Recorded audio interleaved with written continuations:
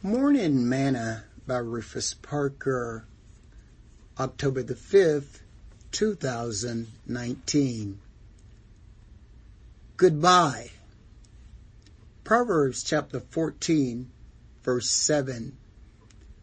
Go from the presence of a foolish man when thou perceivest not in him the lips of knowledge. Today's morsel. One of the hardest things for some folks is to cut loose their old so-called friends. Once we are born again, we have to decide if we're going to keep hanging with those old people that we hung with before we were saved.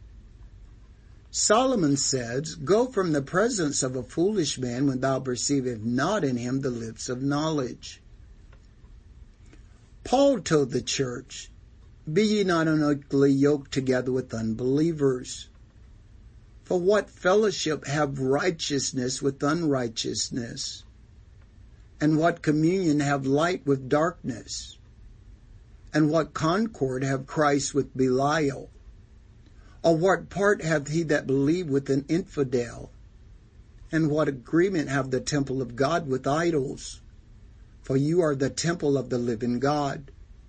As God hath said, I will dwell in them and walk in them, and I will be their God, and they shall be my people. Wherefore, come out from among them and be ye separate, saith the Lord, and touch not the unclean thing, and I will receive you, and will be a father unto you, and you shall be my sons and daughters, saith the Lord Almighty. 2 Corinthians chapter 6, verse 14 through 18. If we continue to hang with people without knowledge, they can draw us back to our old way of life. It is time to make some decisions in our new life and possibly cut some ties. Sing this song with me today. Just a little while to stay here.